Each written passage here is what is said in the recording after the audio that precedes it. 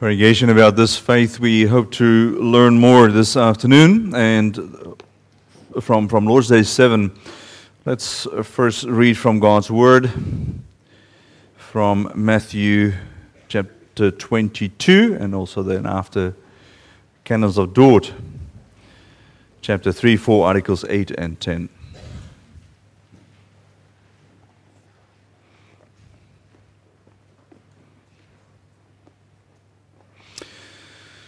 We start with Matthew 22, verse 1 up to verse 14. And again Jesus spoke to them in parables, saying, "The kingdom of heaven may be compared to a king who gave a wedding feast for his son, and sent his servants to call those who were invited to the wedding feast, but they would not come. Again he sent out servants, saying, 'Tell those who are invited, see, I have prepared my dinner, my oxen, my fat calves have been slaughtered, and everything is ready. Come to the wedding feast.' But they paid no attention and went off, one to his farm, another to his business, while the rest seized his servants, treated them shamefully, and killed them. The king was angry, and he sent his troops and destroyed those murderers and burnt their city. Then he said to his servants, 'The wedding feast is ready, but those invited were not worthy. Go therefore to the main roads and invite to the wedding feast as many as you find.' And those servants went out into the roads and gathered all whom they found, both bad and good, so the wedding hall was filled with guests. But when the king came in to look at the guests, he saw there a man who had no wedding garment. And he said to him, 'Friend, how did you get in here without a wedding garment?' And he was speechless. Then the king said to the attendants, 'Bind him hand and foot and cast him into the outer darkness. In that place there will be weeping and gnashing of teeth. For many are called, but few are chosen.'" So far, reading from Matthew 22. Let's also read from the Canons of Dort, chapter 3, 4, the articles 8 and 10.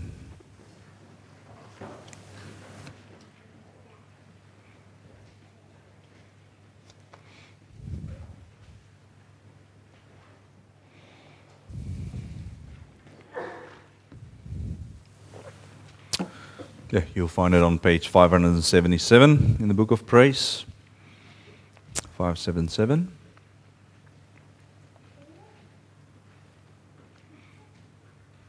Article 8, the earnest call by the gospel.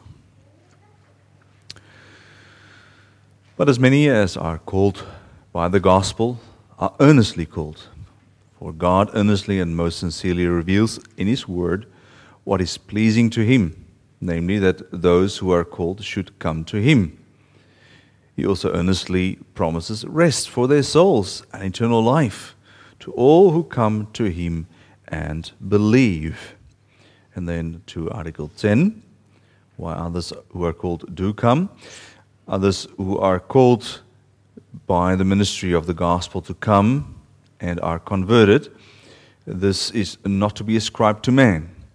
He does not distinguish himself by his free will above others who are furnished with equal or sufficient grace for faith or conversion, as the proud heresy of Pelagius maintains. It is to be ascribed to God. He has chosen His own in Christ from eternity and calls them effectually within time.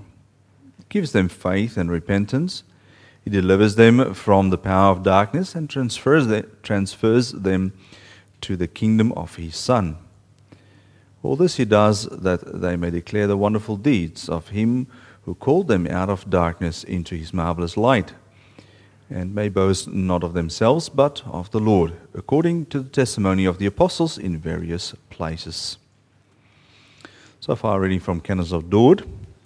Our focus this afternoon will be Lord's Day 7. Let's read that together as well. Lord's Day 7 of the Heidelberg Catechism, page 523 in our Book of Praise.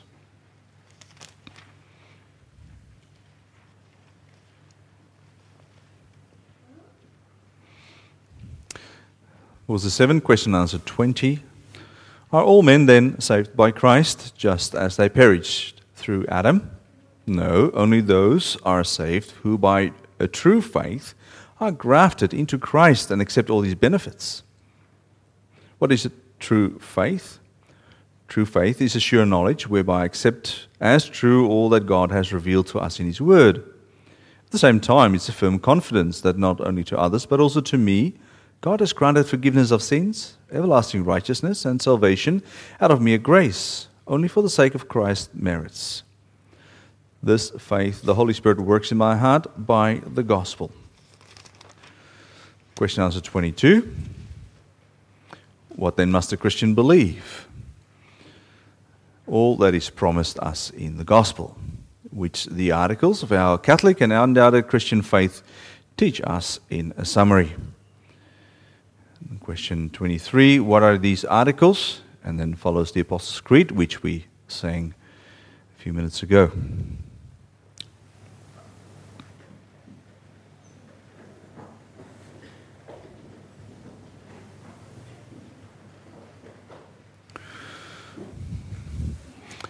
After the preaching of the gospel, we'll sing hymn 47, stanzas 2 and 4.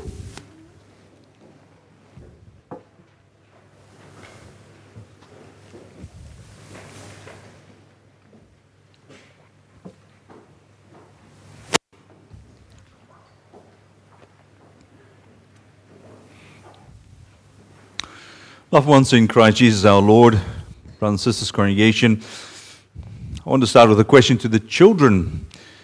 Do you know, boys and girls, why mum and dad believe in God?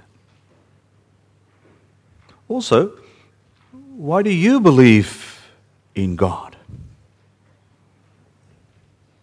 You might answer, well, people often say that if you don't believe, you won't go to heaven. And because we all want to go to heaven, when we die, that's why we believe. And we also want others to believe because it would be sad if all our kind non-believing relatives, neighbors, and working colleagues, when they wouldn't go to heaven.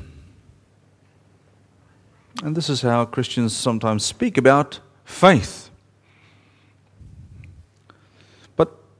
Congregation, is this the right way to talk about faith and why we believe? If one only believes in order to get to heaven, that would be pretty selfish, wouldn't it? This motivation for believing would also create uncertainty about your faith. Because you always question your faith. You might ask, is my faith the right faith? Is it good enough to go to heaven? Do I imagine that my faith is okay, while in the meantime it's not? Will I not discover at my death and at the end that I end up in hell? Because after all, I did not have the right kind of faith. Didn't we read in Matthew 22:14, for many are called, but few are chosen. So is it not a matter of waiting and seeing whether I had the right faith? Yes, faith comes from the Holy Spirit. We can't give faith to others and make them believe in God. But what if the faith I have is not from the Holy Spirit, but a self-imagined faith? Something I make up in my mind. Could I say the same about the faith of my parents, children, friends? Do they genuinely believe from the heart? Or is it just outwardness to keep peace with family, friends, and church members? Brothers and sisters, let's be honest. Most of us have struggled with these questions somewhere in our lives. Maybe you're still struggling with these questions right now. Do I really believe? And no surprise, for we are weak. And Satan always attacks us, always put question marks behind what God is doing. And many doubts could cloud our minds when we are, let's say, emotionally or spiritually on a low. Oh, sure, we try to keep our post towards others, and we say the right things to our elders and our friends and our relatives. But in the meantime, deep in ourselves, we have all those questions about our faith. And these are tough questions. And we need to answer them from God's Word. Where else would we find answers? But the beautiful thing is that God is speaking to us. Every Sunday He calls us. And the worst thing you can do with all those deep questions bothering you is to close your ears and your heart to the Lord's call through the preaching. Because the right faith, the proper faith, true faith, eventually comes through listening to God's voice. Therefore, I preach to you God's word as we confess it in Lord's Day 7 as follows. The Lord calls. Therefore, first, one needs to believe. Brothers and sisters, in connection with Lord's Day 7, we also read this afternoon from our third Reformed confession, Canons of Dort. And chapter 3, 4, articles 8 to 10 summarize what the Bible says about the Lord's call in and through the gospel. Because when He calls someone through the preaching to come to Him and to believe, He does so earnestly and most sincerely. It's an urgent invitation. Article 8 highlights this by referring to the parable of the wedding feast. The same parable ends with the words, "For many are called, but few chosen." And the reference in Article 8 is to verse 4. Again, He sent out other servants, saying, "Tell those who are invited, see, I've prepared my dinner, my oxen and my fatted cattle are killed, and all things are ready. Come to the wedding." And so our gracious God wants the venue of His kingdom's feast to be filled. He doesn't come with empty promises. Now the Lord says, "Come to me, join in, participate in my kingdom. Everything is ready for you to enjoy. My Son's death on the cross has earned a place for you at this feast. And in Him, I want you to be everything. I want to be everything to you, so that you can be everything to my Son. Yes, even if you feel weak and undeserving of me, your triune God. Because as your Father, I deeply care about you. And my Son, your brother, He has covered your sin with His precious blood. And God, the Holy Spirit, who went out from the Father and the Son, He wants to make your heart a dwelling place and make you a living member of Christ. He wants to make you a true believer. And these are not empty promises. Only the complete truth. He calls you to accept and to believe these promises. To take Jesus seriously in Matthew 11, verse 28 to 29. "Come to me, all you who labor and are heavily laden, and I will give you rest. Take my yoke upon you and learn from me, for I am gentle and lowly in heart, and you will find rest for your souls." The trouble is, in our modern age, or postmodern age, is what do I do? What do you do when you struggle to, let's put it this way, when you struggle to gel God's promises with your current worldview or activities. When there's a gap, a trench between what you hear on Sunday, what you read in God's Word, and what reality looks like for you, and how you experience it, to a point that there's no connection. Is it God's fault? Can you then blame God for unrealistic promises? Or that His Word is just too hard to match with scientific and economic principles? Can you say, Lord, I want to submit to your Word, but I need to figure this out first. And by the way, I'm not sure whether I believe. You did not give me a strong faith. That's not how I feel. And sorry to tell you, God, but only you can be blamed for me if I don't adhere to your serious call to trust you for 100%. Because faith is given, isn't it? Well, this sounds blasphemous, and it is.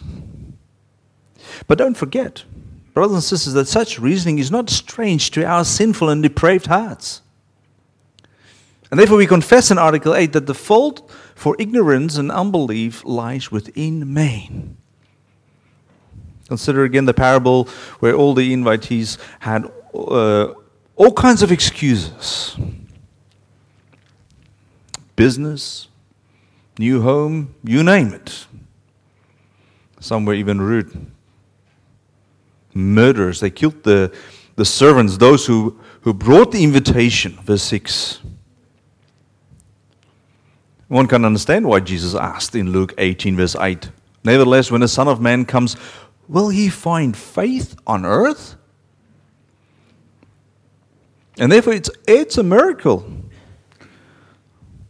when someone responds to the call of the King. And verse 10 says, the wedding hall was filled with guests. And they were not all people of great reputation. Verse 10 also says that there were evil people. People like Zacchaeus. Or the criminal on the cross next to Jesus who accepted the call. Also people like John and Nathanael, of whom Jesus said, behold, an Israelite indeed, in whom is no deceit. They came because they humbly believed the word. Because faith comes by the hearing and adhering to the call of the Lord. And so they came. Was their faith and obedience then the result of their inner capabilities? No. Otherwise they could have boasted and say, well, look at me, I'm such an obedient person. Allow me to use an example, a comparison, for the sake of the boys and girls, to understand this better. We in Busselton we have a rescue chopper, helicopter, that regularly patrols the beaches in summer. Now, let's say that the chopper rescued someone swept out by a current. That person can never say, oh, look at me, I'm a real hero because I held tightly to that rope from the rescue helicopter. I'm rescued because I have listened so well to the instructions given from the aircraft who called me to grab the harness and attach the rope. That's silly. No, he can only praise the crew of the rescue helicopter. And the same is true with faith. It is the work of the Holy Spirit. But we also need to listen. And so in every sermon, Bible study, reading, the Spirit continues to work faith in our hearts to respond to the call of the Lord. And sometimes even against our sinful will, resulting in pain. Pain for us. But He still uses the Word to cut the resistance from our hearts. Because we are still responsible beings. We're not programmed computers or robots. But when the Lord then calls through His servants, the apostles, the prophets, the apostles, and those preaching the gospel, or through the elder at a home visit, we need to believe. We need to believe that this call to trust Jesus with your life, to trust God 100%, is a genuine call. In fact, it is worth pursuing at all costs. And when you RSVP positively through the power of the Holy Spirit, and when you come, God will fill you with divine joy at the wedding feast. He has all the right for you to respond positively and to not resist the Spirit or close your ears to the call. And for this reason, He sent His Spirit, the Spirit of Christ, to work, to lead us into truth. And so we come to the second aspect. One needs to believe, but how?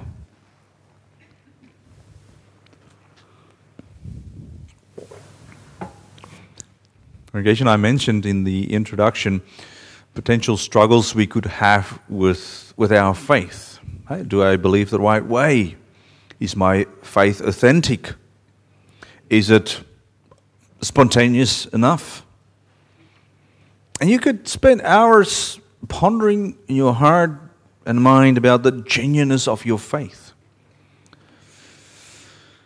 But I think it's an improper way to deal with the faith mentioned in Lord's Day 7. Because Lord's Day 7 beautifully shows us how to respond.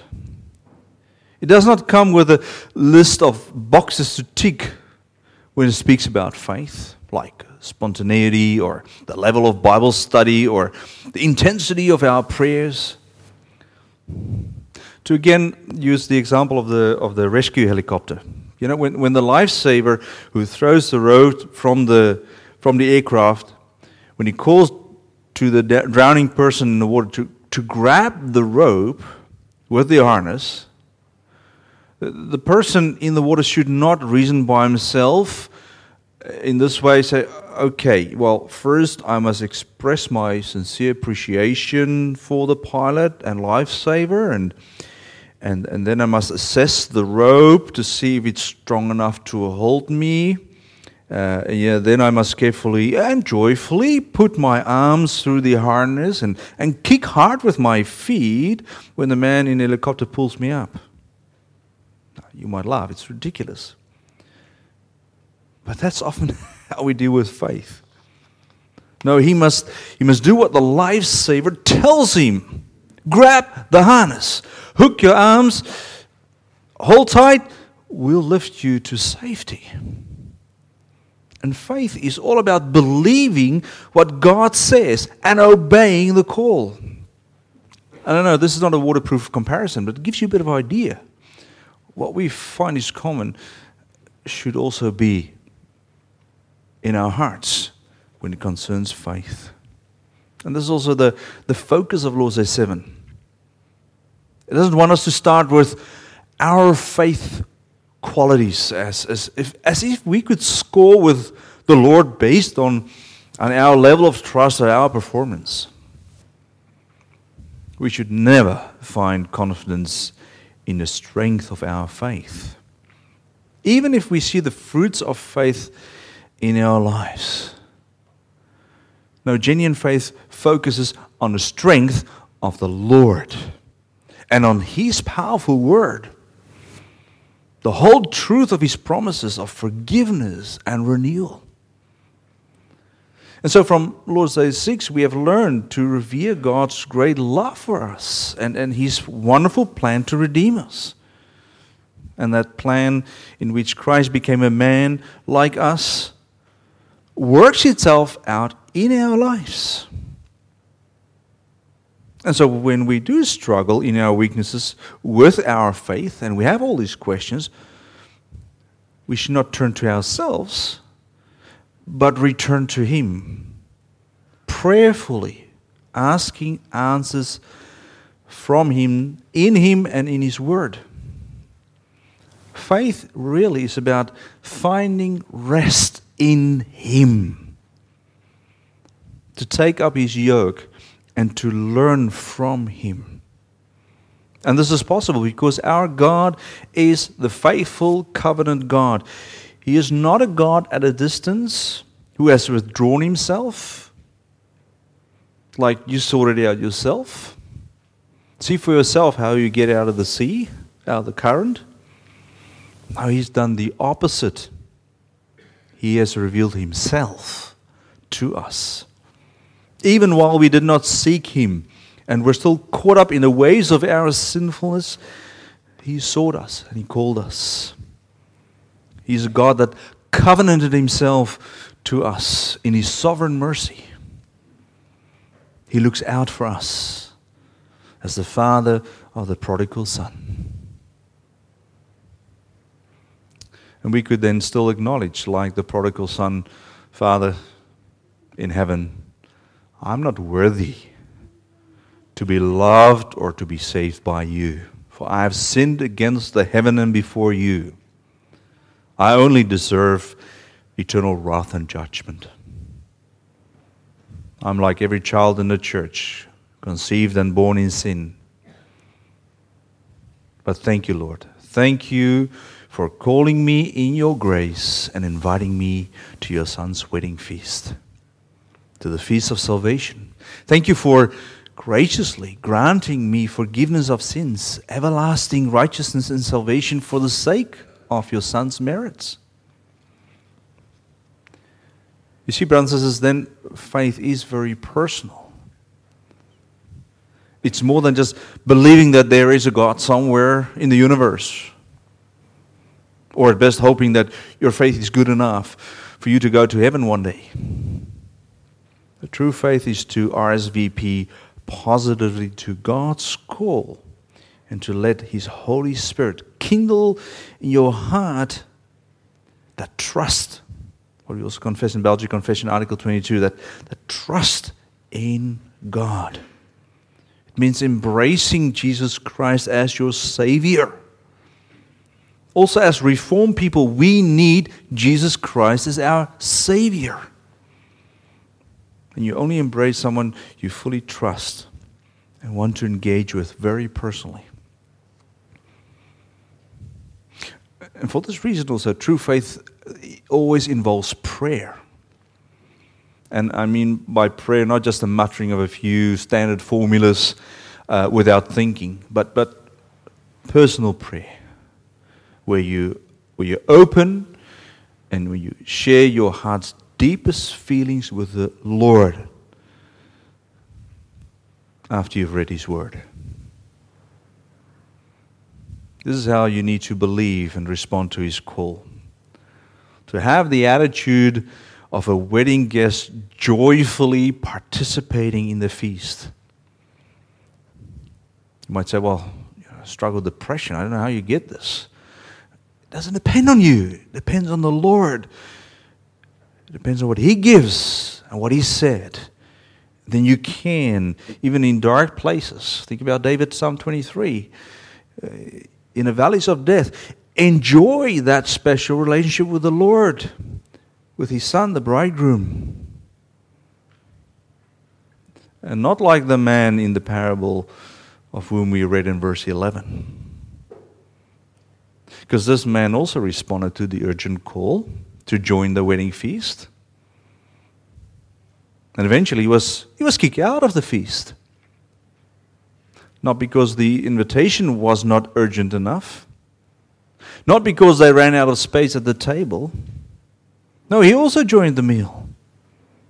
However, he did not participate in faith, love, and respect for the king and his son. He only joined the feast for his own fun and benefit, to score a free meal or a free trip to heaven. He couldn't be bothered wearing a wedding garment to show his joy and his love for the king and his son. Or to use the comparison with the rescue helicopter example. You know, this man was like a guy who grabbed the robe because he wanted to score a free helicopter ride. He had no true faith. And you're playing with fire when you believe with the wrong motivation or respond to God's earnest call to please just your family or keep the elders off your back. Or when you constantly question or focus on your faith and how you express it, then you lose your focus on the giver of faith, which is God, the Holy Spirit. And so if you focus on the Lord who called you and you admire Him for His love for you, then your faith does not become a problem, but a fantastic gift from God's hand. A gift from the Holy Spirit which produces God-honoring fruit in your life. Fruits of faith which honor your faithful, trying God. And then people are not complimenting you, but complimenting or praising God. And thank and praise Him for what He is doing in your life. And this brings us to the third and last aspect. One needs to believe, but what?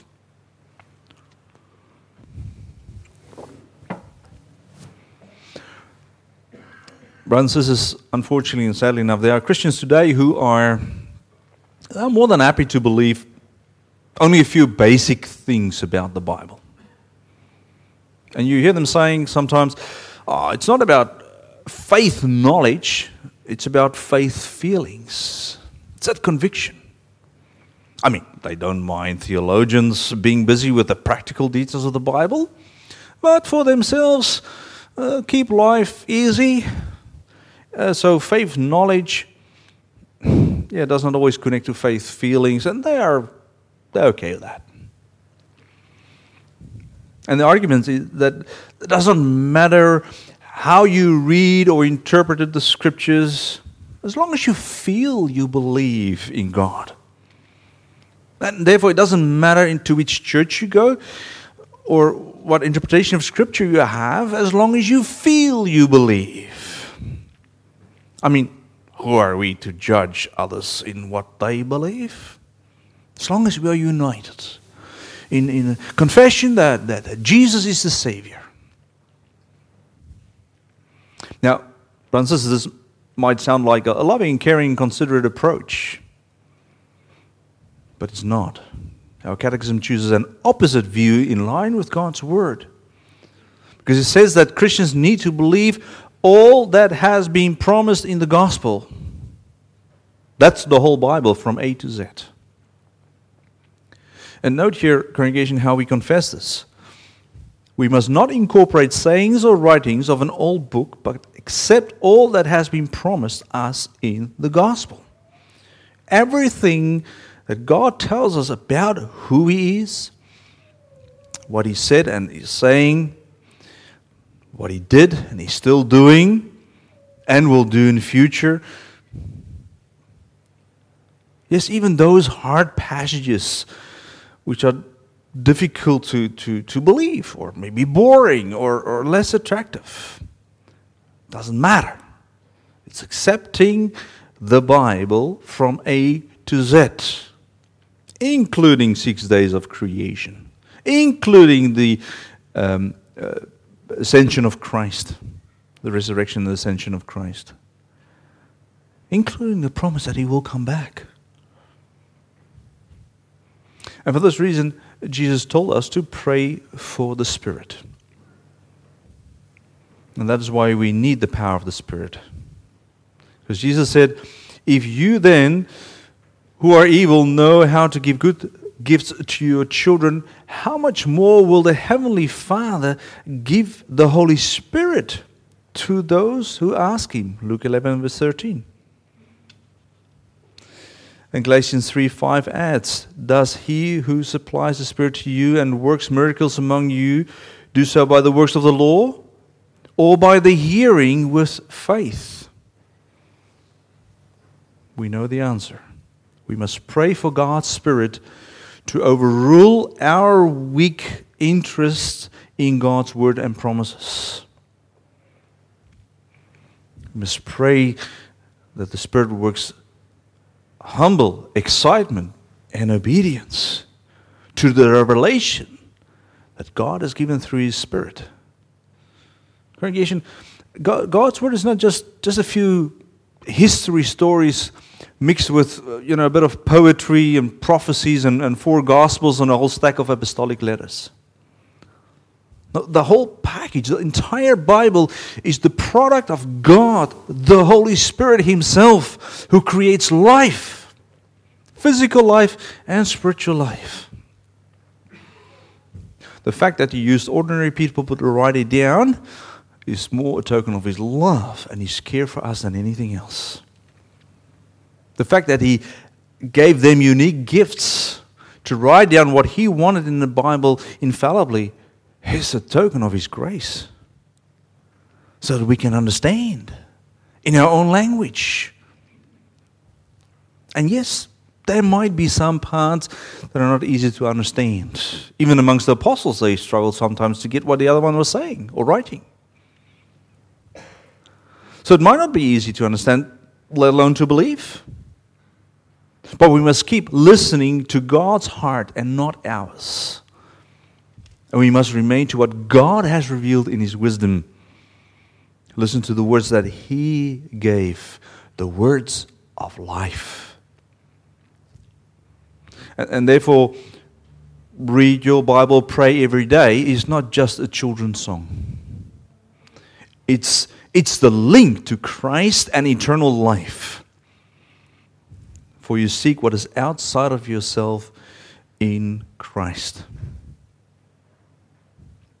And also here, brothers and sisters, let us not trust our pious attitude or spontaneous heart, nor our good intentions of how we would change or go more often to church or give more in the collection.